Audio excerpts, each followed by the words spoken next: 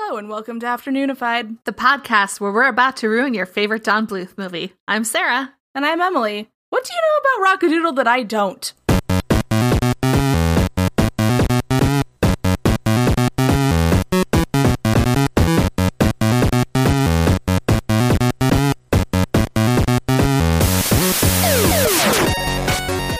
The chicken was dead the whole time. Is that what Rockadoodle was about? Is there a chicken involved? If I tried to explain the plot of Rockadoodle... Nope, now I gotta look it up. Now I have to look it up. It's the story... I actually have the Wikipedia pulled up, so I had Christopher Plummer is in this movie. Yeah. The film tells the story of an anthropomorphic rooster named Chanticleer who lives on a farm and crows every morning to raise the sun. However, he leaves his farm to become a rock star in the city after being tricked by the Grand Duke of Owls, whose kind hates sunshine, into thinking that his crow does not actually raise the sun. Without Chanticleer, rain continues to pour nonstop, causing a massive flood all over the country. The chicken was dead the whole time. Take over the darkness and plan to eat all of the barnyard animals. Chanticleer's friends from the farm, along with Edmund, a young 6-year-old human boy who is transformed into a kitten by the Duke, take off on a mission to get Chanticleer to bring back the sun and save the country before it's too late. Wow, that goes some places. Gentle as Thumbelina, but arguably a less serious subject matter than what we're going to talk about today, because if you think about arguably, Anastasia's terrifying. No children die in Rockadoodle? Not to my knowledge. I hope not. We are talking about the Romanovs today, and specifically the last of the Romanovs, and their untimely demise at the beginning of the Russian Revolution. So buckle in for another stone cold bummer of an episode. I mean, hold on. What was that movie called? Damn it. This was going to be a really good joke, but I lost the thread of what I was saying. Yes. Didn't All Dogs Go to Heaven end with the fall of an empire? Troll in Central Park was the one I was thinking of. Is that, and I'm so unfamiliar with the works of Don Bluth. I know the big ones, obviously, but clearly. All Dogs Go to Heaven, Land Before Time, American Tail, Pebble and the Penguin, Anastasia. Need to dive deeper into that filmography. The Dragon's Lair video game, as seen in Stranger Things. Oh, that Don Bluth? Huh. Yep. I'm familiar with the concept vaguely of the game. Yeah, it's impossible to play. They have a machine at Quarter World, and I play it for like 15 minutes, and then I just go back to Mortal Kombat. The punchy, kicky games are a lot more satisfying. You can't button mash Dragon's Lair. So the Romanovs. Yeah, so we're going to start from the very beginning. Not the very beginning, pretty close. The beginning of Russia. We're going to connect this back to our last episode on Russian history where we covered Catherine the Great. Because Nicholas is actually Nicholas II, the Nicholas Romanov that will be the subject of today's episode. He's actually a direct descendant of Catherine. So you know what this means, an unnecessarily complicated royal family tree. See, I thought you were going to say we're going to connect it back to our last episode and then just stop there, and I was wondering how you were going to do it. So actually... Fun trivia about the Haunted Mansion. There's the bone. That's where they buried the bones of the... No. Don Bluth did work for Disney for a while. Yes. That would make sense then. He did Pete's Dragon. Catherine, as you'll remember, was succeeded by her son, Paul I, after her death in 1796. And Paul was a dick. Yeah, and he was slightly bitter at his mother for usurping and probably murdering his father. He was also well aware of how much a battle for succession could kind of fuck things up for everyone involved. So he established a set of house laws for the Romanov family that they were called the Pauline laws.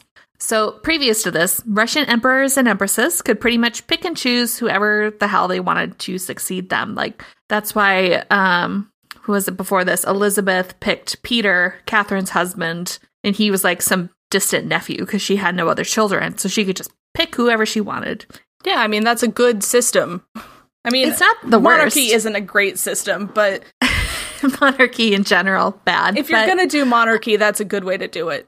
Yeah. So these new rules under Paul declared that royal succession would pass exclusively through the firstborn male child, much more in line with kind of what you traditionally think of royal succession being, like toilet flush noise. I'm sorry, it's so stupid.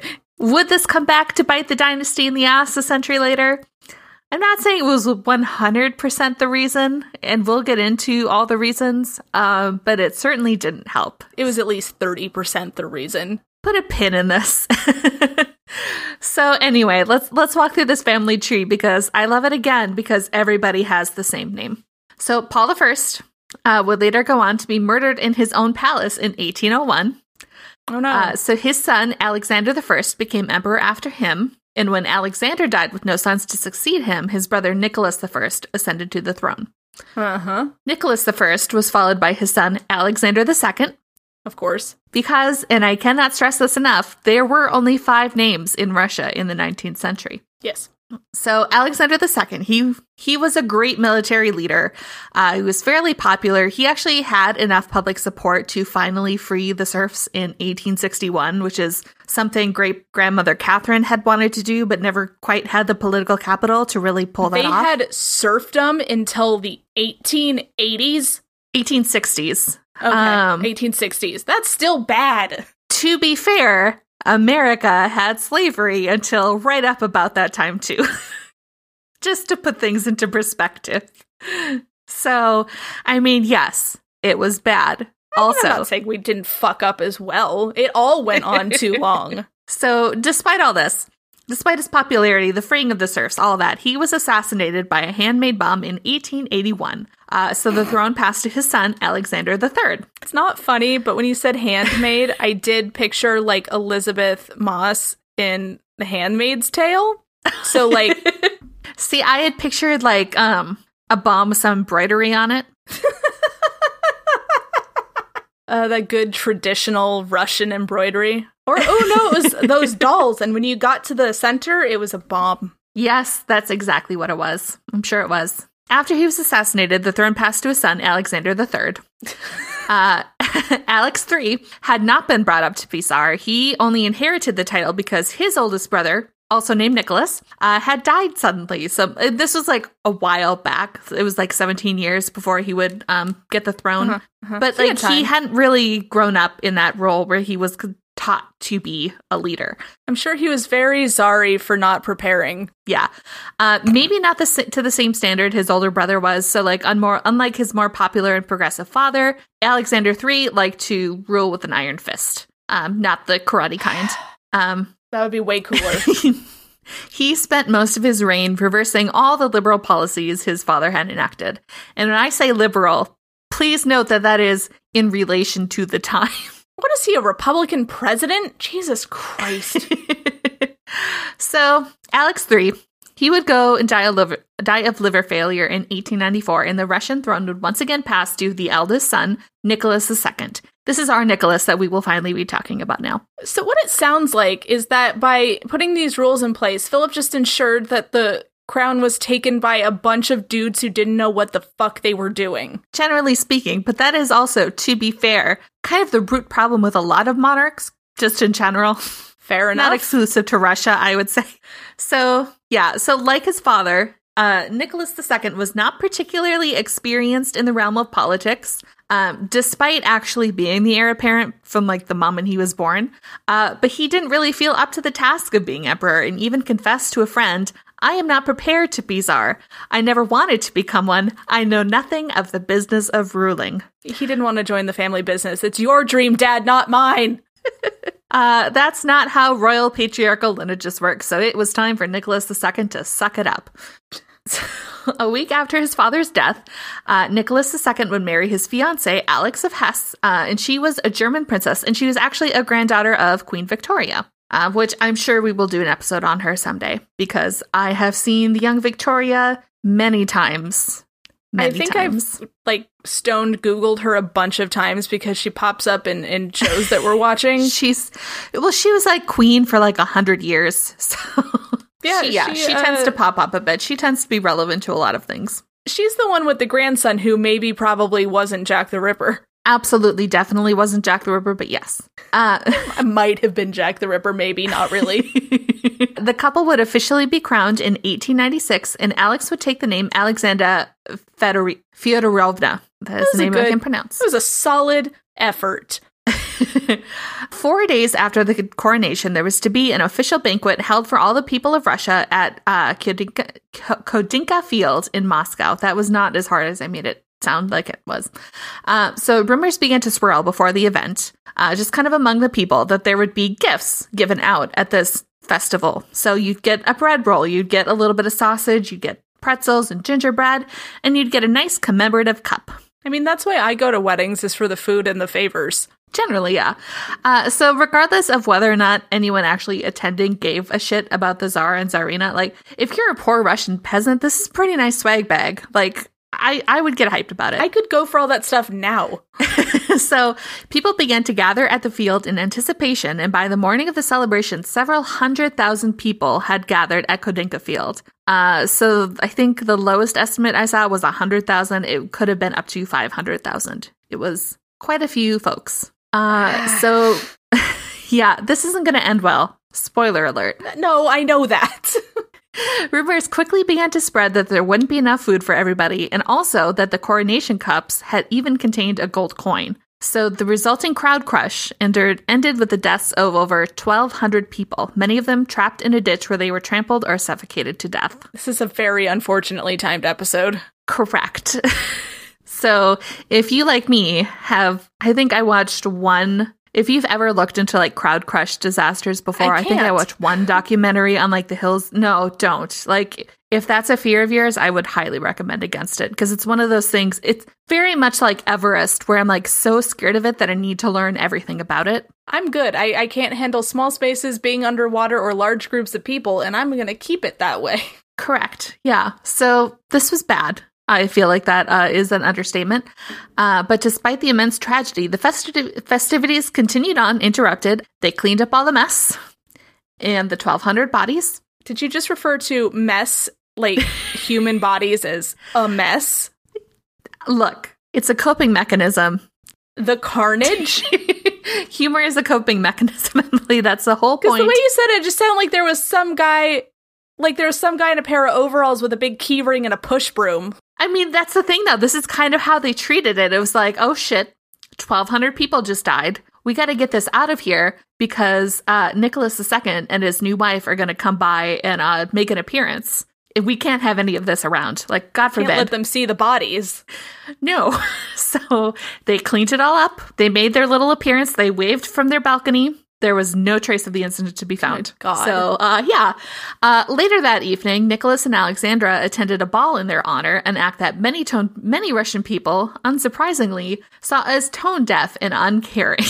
Did anyone think to tell them what happened? Here's the thing, like, there's a lot of conflicting information about if they knew that it had happened, or if they did, if it was their decision to attend the ball, or if they were pressured by other family members to attend the ball. Like, literally, I saw 3 Wikipedia articles, and everything had a different explanation for it. So, who knows? Because the vibe that I've always gotten from these guys is they are too dumb to live. Like, they're just kind of shuffled around by bigger people. Generally, that's kind of the impression I got too. Like, they just weren't quite up for very... I feel like you see this in a lot of uprisings and revolutions. Like, I get that with Marie Antoinette and Louis XVI. Like, they're just we're not equipped to be running a country. literal teenagers.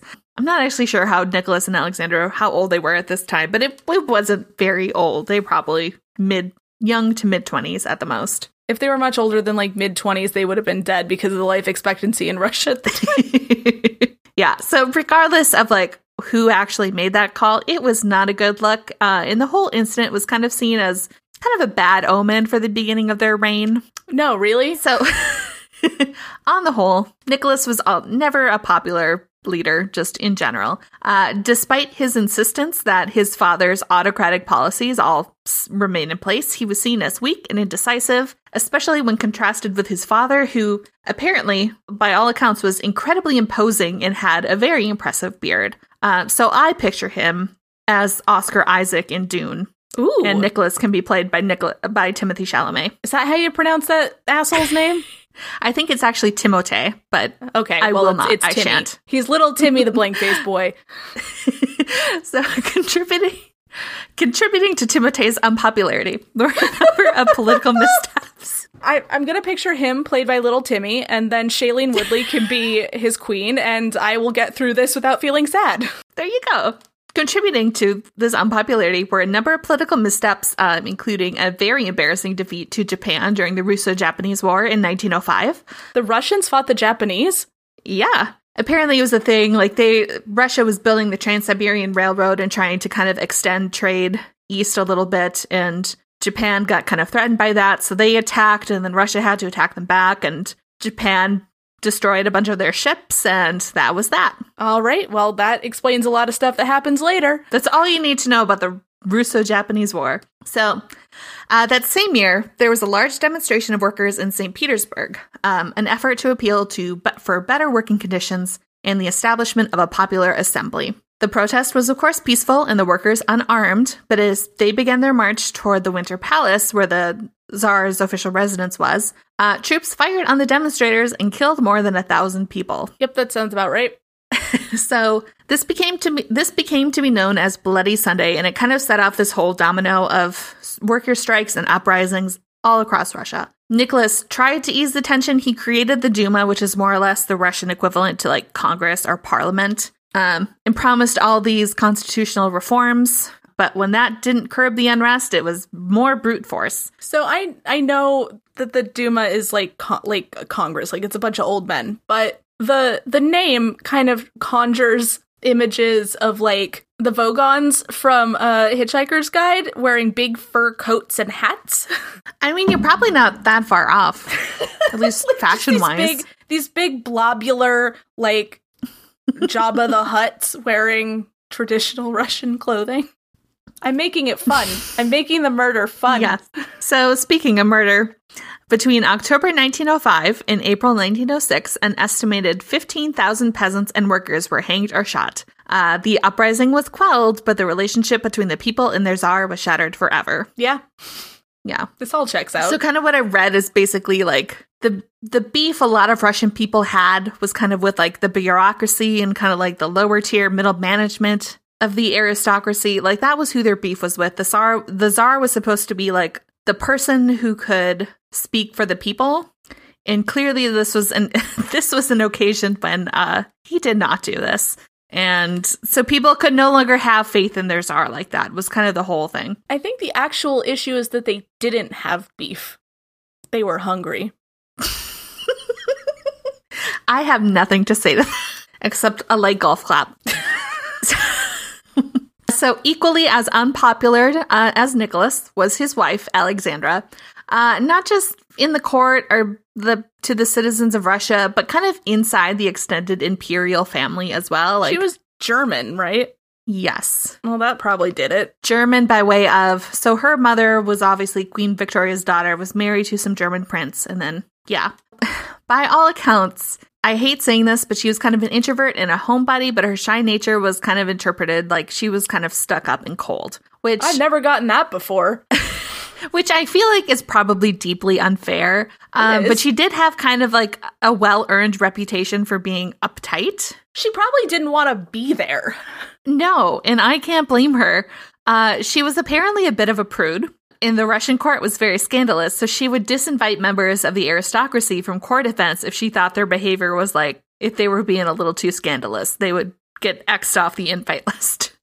To the point where there was no one left to invite. You would think that would help stave off future rumors, but it did not. No.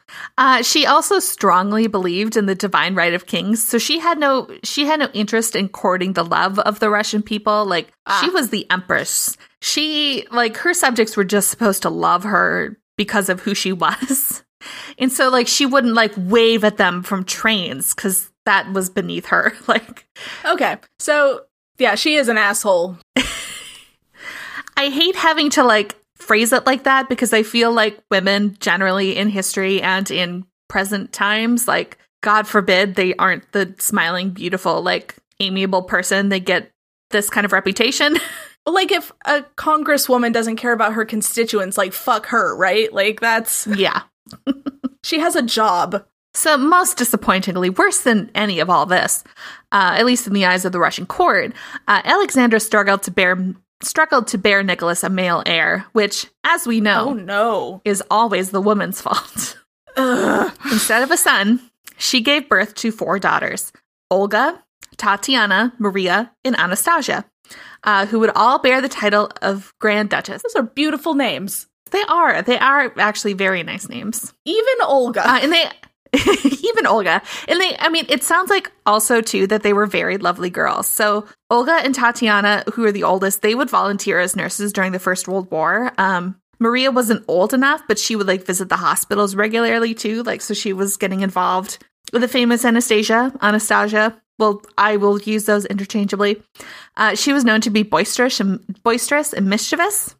And later, during the family's last few months in captivity, it said that she was the only one who could make her mother laugh. So they all sound great. They were also really close. So specifically, Olga and Tatiana, who were known within the family collectively as the big pair, and Maria and Anastasia, who were the little pair. So each pair of girls, they shared a room, and they would often wear variations on the same dress. They would kind of twin it up a little bit. It's really cute. And I think if you've got 4 girls that are that close in age, go for it. It's just, if one of our listeners could do me a favor and nickname their boobs Olga and Tatiana, I would really appreciate it. The big pair and the little pair? Yes. Because Olga and Tatiana, we could do that. You've got the big pair and I've got the little pair. It works great. Or nuts. If you have nuts, too. Maybe get them checked if you have an Olga on your hands, but it's there for you to use. Yeah. So it wouldn't be until 1904, which was a full decade into their marriage, that Nicholas and Alexandra finally had their son and heir, Alexei, who they gave a girl's name. They credited the success of the birth to a self-proclaimed mystic named Philippe Nazir Ferjat, who was, as Wikipedia says, an unlicensed quack who claimed he could change the sex of a baby inside the womb through his magnetic powers. While that all might be true, that is not objectively put for Wikipedia. That is supposed to be neutral ground. Are they wrong? No, like I said, they're not wrong, but God, take a scholarly tone. So their joy would be short-lived, however, as shortly after Alexei's birth, he was diagnosed with hemophilia, which is a genetic condition which greatly reduces the body's ability to form blood clots after an injury. So, if you get cut, you'll just bleed and bleed and bleed. Your blood for more information, see the Rasputin's dick episode. It's number 2. Actually, no, don't go back and listen to that. We didn't know what we were doing. I thought it was wasn't that your first episode? No, Incorruptible Saints was the first episode. Oh, right. Yeah, that makes sense. It was dead bodies and dicks for the first 2. Setting the tone. So hemophilia was not uncommon among royal families of Europe. It was even known as a royal disease, and it was probably because... It's an inbred disease, is what it is. Yeah. Well, yeah, and many of Queen Victoria's daughters turned out to be carriers of the disease, and I don't know if you know this, but Queen Victoria had 70 children. And she married off all her daughters all around Europe, so this just kind of got... Again, this is not the fault of her daughters, or even Queen Victoria, but that's just kind of generally how it became so common. Colonialism's fault, I think? Yes. Isn't everything? Yeah. So even Alexandra's 4 daughters, the Grand Duchesses, they all suffered kind of some mild symptoms of hemophilia. It's likely they were carriers as well, but it only ever gets passed through the daughters and the mothers, but it's only just the way genes work. Only the males suffer, if that makes any sense. It's a Dick's disease. Well, yeah. Nope. So at this time in history, hemophilia was almost always fatal. And the average life expectancy for a hemophiliac was 13. Not ideal if you're counting on this boy to be your one and only heir. So yeah, that's going to cause some issues. Yeah. Alexandra, of course, took the blame for this, at least from the imperial family, but they did keep the boy's condition a secret from the Russian people. Of course. I'm sure it was maybe people knew if you're kind of in the inner circle, but the general populace probably didn't know. So when treatments from legitimate doctors failed to cure Alexei, and even now, there's not really a cure for hemophilia. They have ways to treat it, so it's much more survivable now. But I say whatever the opposite of blood thinners is. Yeah. Alexandra turned once again to mystics, specifically a Siberian priest named Grigory Rasputin. Yeah! So I promised Emily that we would not spend a lot of time on Rasputin because, again, you and Ryan already did a whole episode on him. And also, like, the Rasputin stuff is the stuff I feel like people do know. Yeah, I mean, he is kind of, a big stinky man who pretends he can do magic is really the headline. So in the interest of keeping this short, Rasputin was a sleazy goblin man who manipulated Alexandra into thinking he had the power to cure her son, and as a result gained a fair share of power in the Russian court. Nobody liked him. And there were plenty of gross rumors about him and Alexandra, and even about him and the Grand Duchesses, none of which was any help to the family's already poor reputation. Also, yes, no matter not what true. That absolute banger of a song says, it's not true.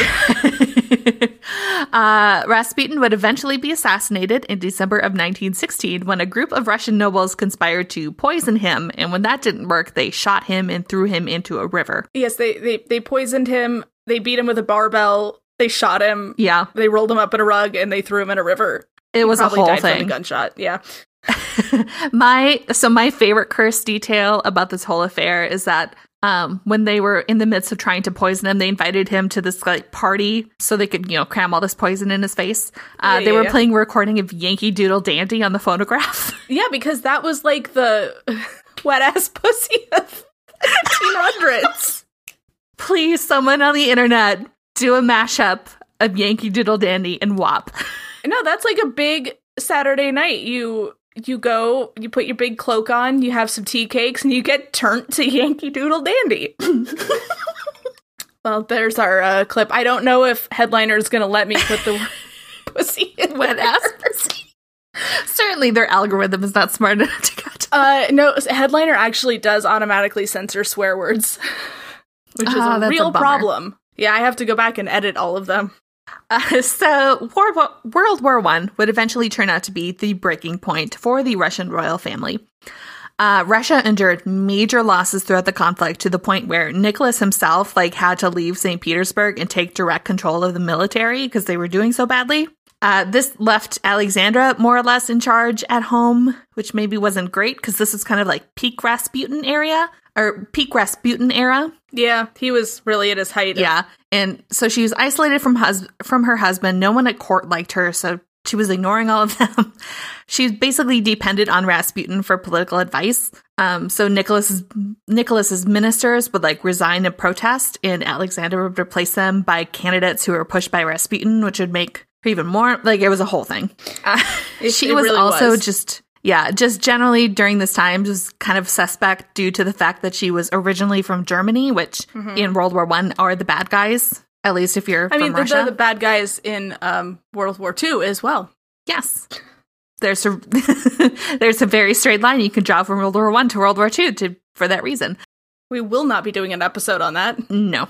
This is not uncommon for foreign-born queens in general, but anyway.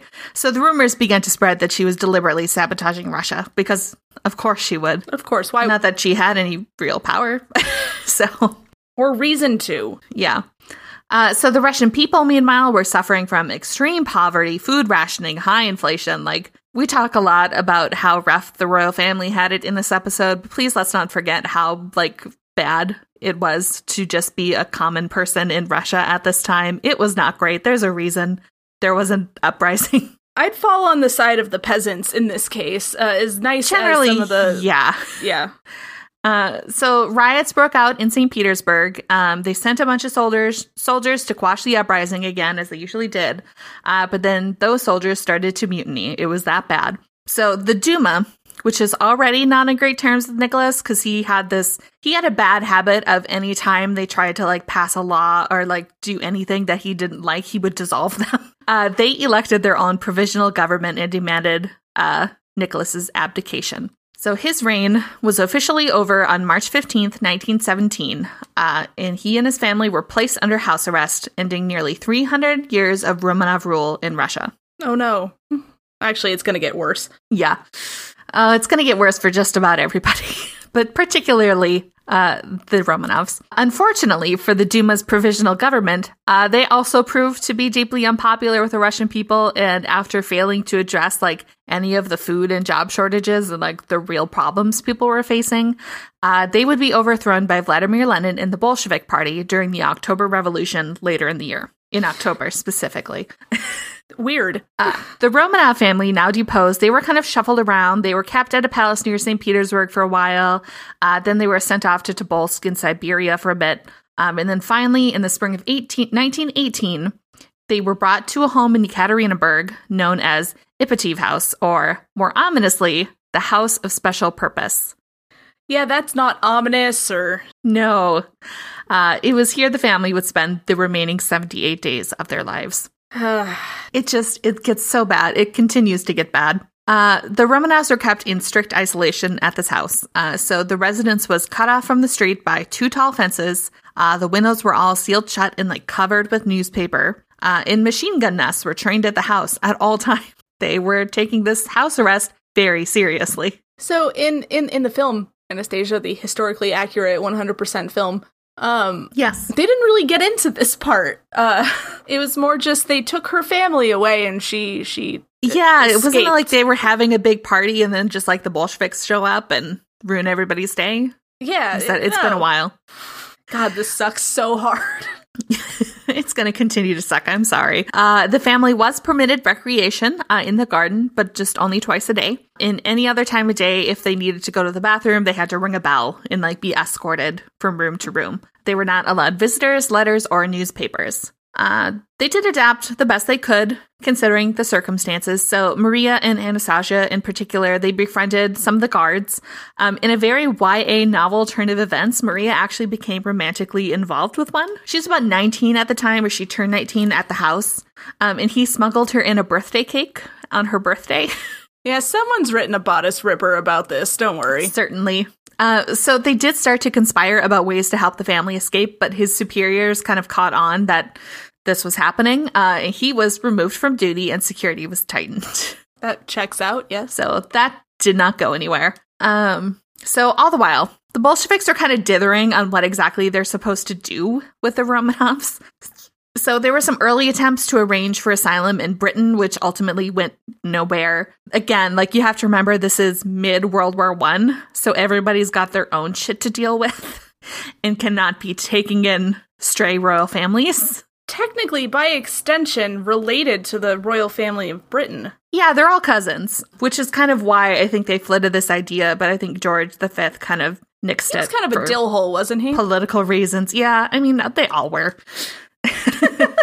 So it seemed increasingly likely during this time that Nicholas would eventually have to be executed because, you know, he's the Tsar and that's just kind of the thing. But even the Bolsheviks knew that, like, murdering the entire family would be a bad look.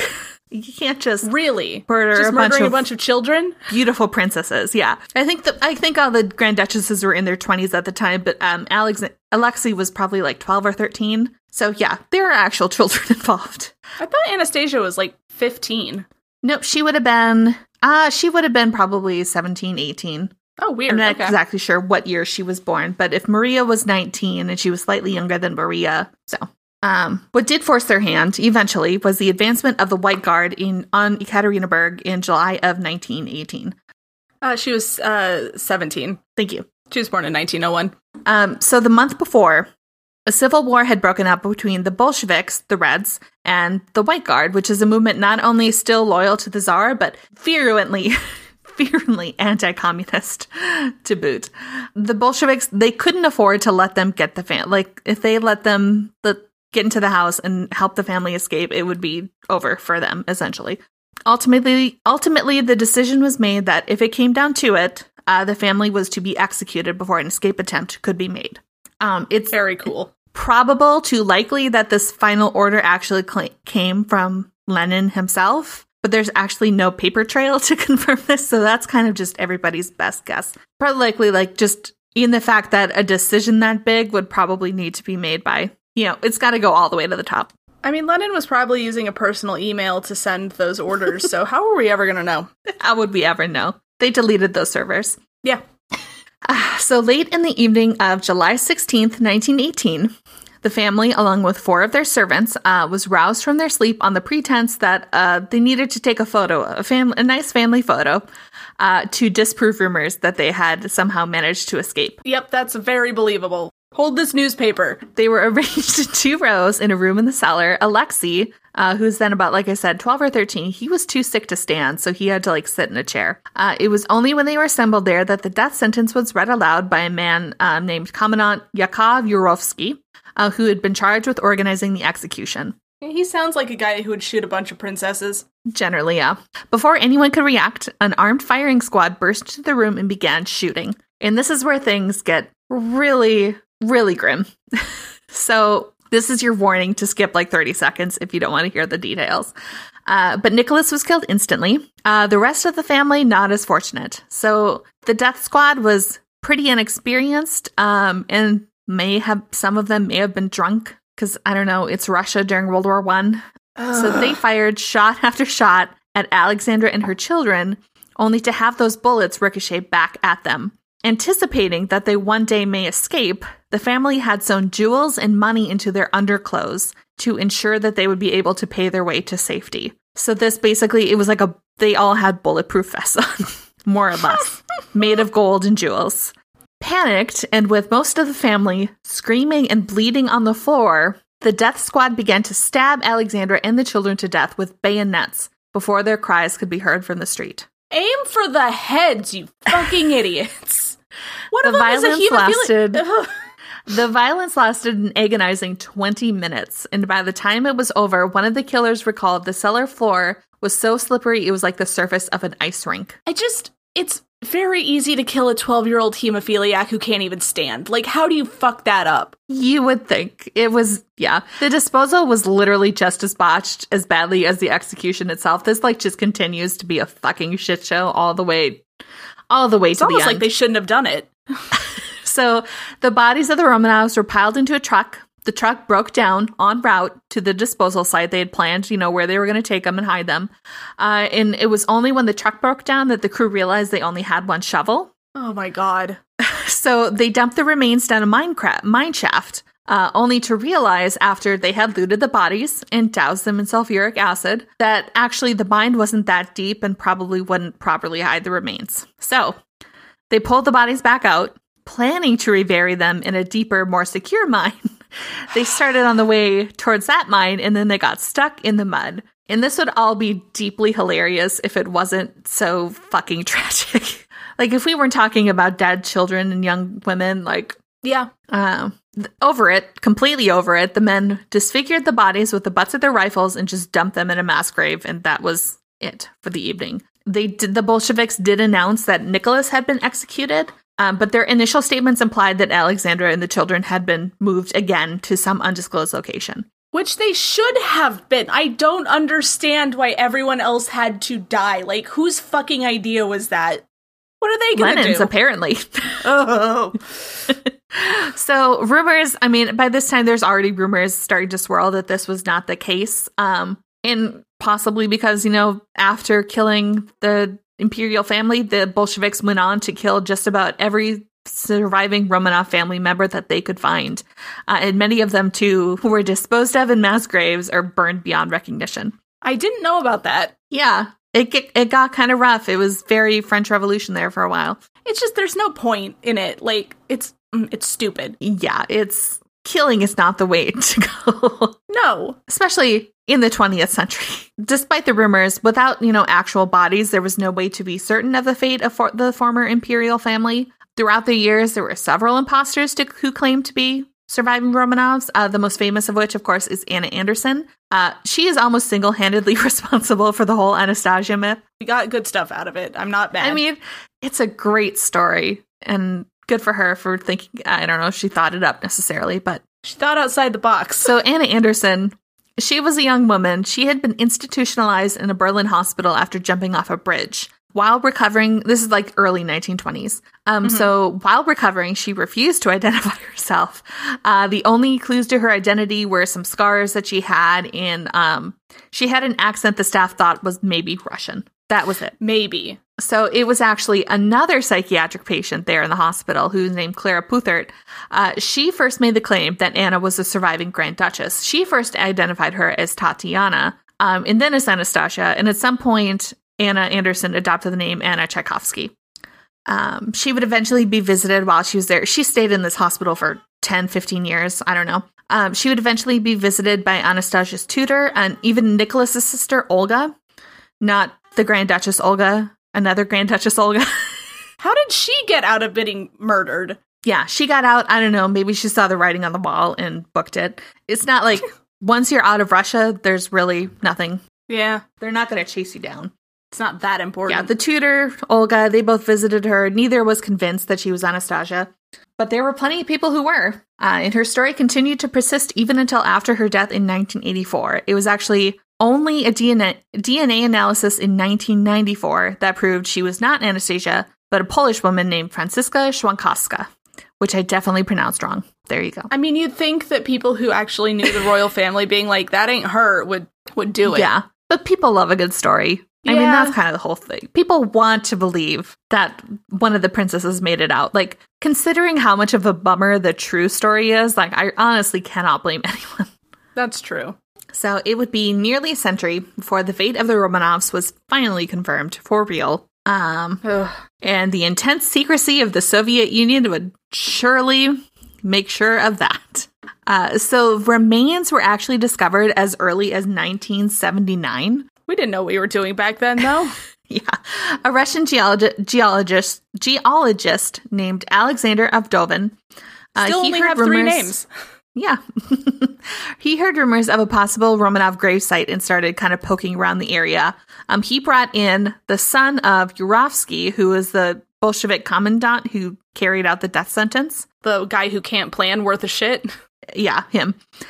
So with that guy's help, he discovered the grave just outside the city of Ekaterinburg. I keep adding extra syllables to that.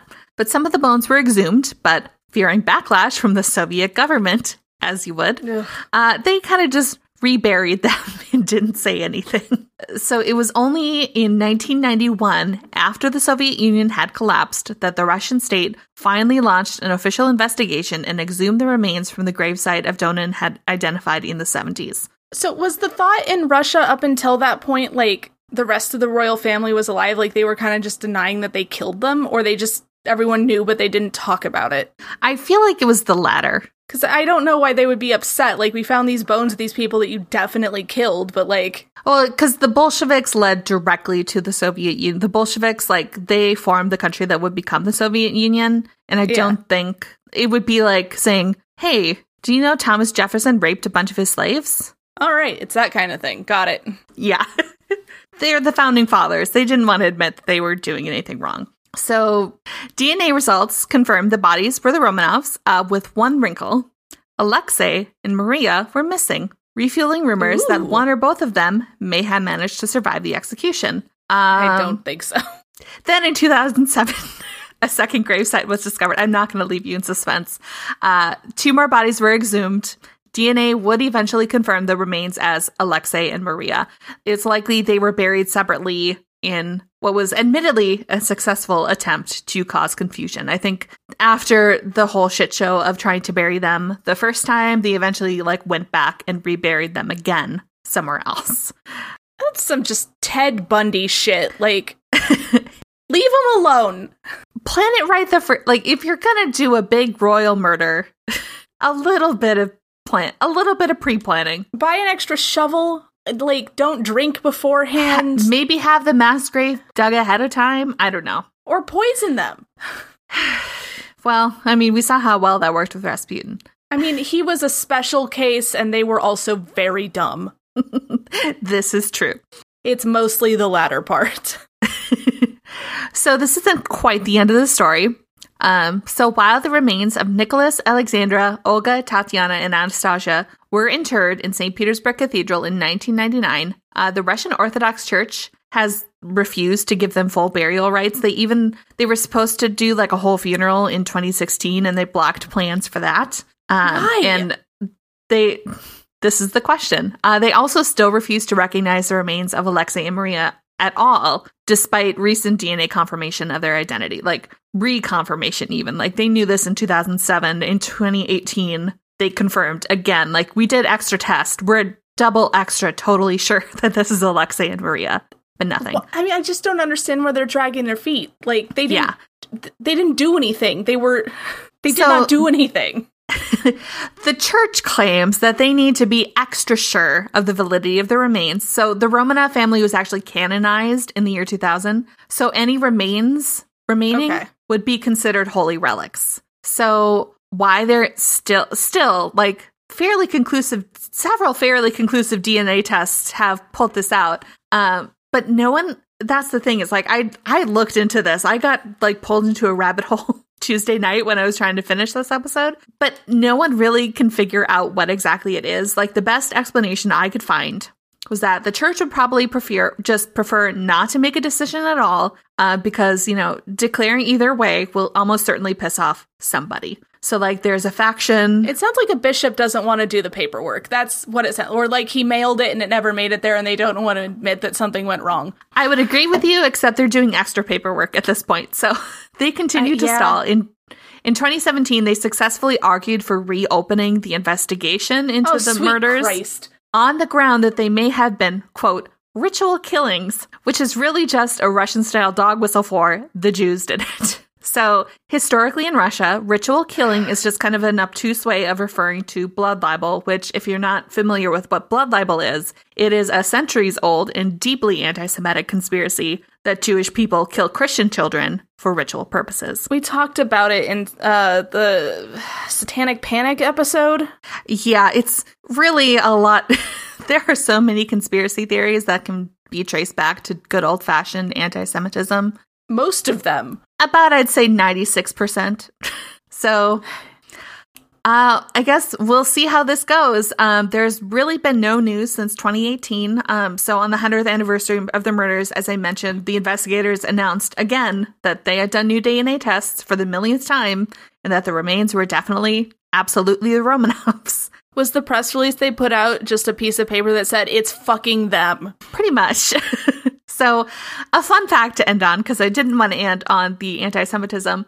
One of the tests that verified the Romanovs' remains included comparing the sample of that to verified living relatives, a group that included Queen Elizabeth II's late husband, Prince Philip, who actually is a direct descendant of the Romanov family.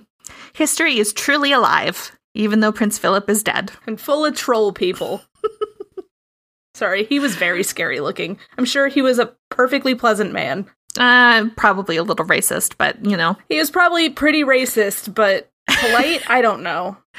I am mostly indifferent to most of the royal family, so. Yeah, I like the one that's not technically part of the royal family anymore. Henry and Meghan. Yeah. And, Henry? Whatever. And, she's also not part of the royal family. Fergie? Yeah. Fergie's great.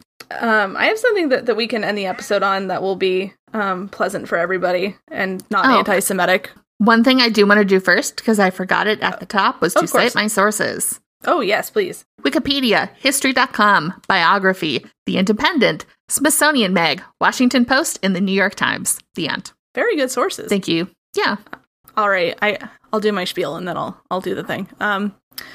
We are on, if you know where the real Romanovs are buried, or if you are, Anastasia, we are on Instagram at Afternoonified, Twitter at Afternoonified, getafternoonified.com, where you can email us, look at old episodes, buy some merch. Holidays are coming up, so, who wouldn't want a tote bag? Christmas presents with Bigfoot on it. Especially the Billy Howie Tafters merch that Avalon made for us. I need a Billy Howie Tafters tote bag. This is going to be my Christmas present to myself. You can also email us at afternoonifiedpod@gmail.com. Remember to rate, subscribe, review, and we will see you next time. Yeah. Thanks for listening. We love you. Bye. What was your thing? Anastasia, sir, just wishing I could do the job for you, sir. I'd give her a ha, then a hi-ya, and then a woo-ah, and I'd kick her, sir. Oh my god, he's the most Midwestern mom I've ever heard.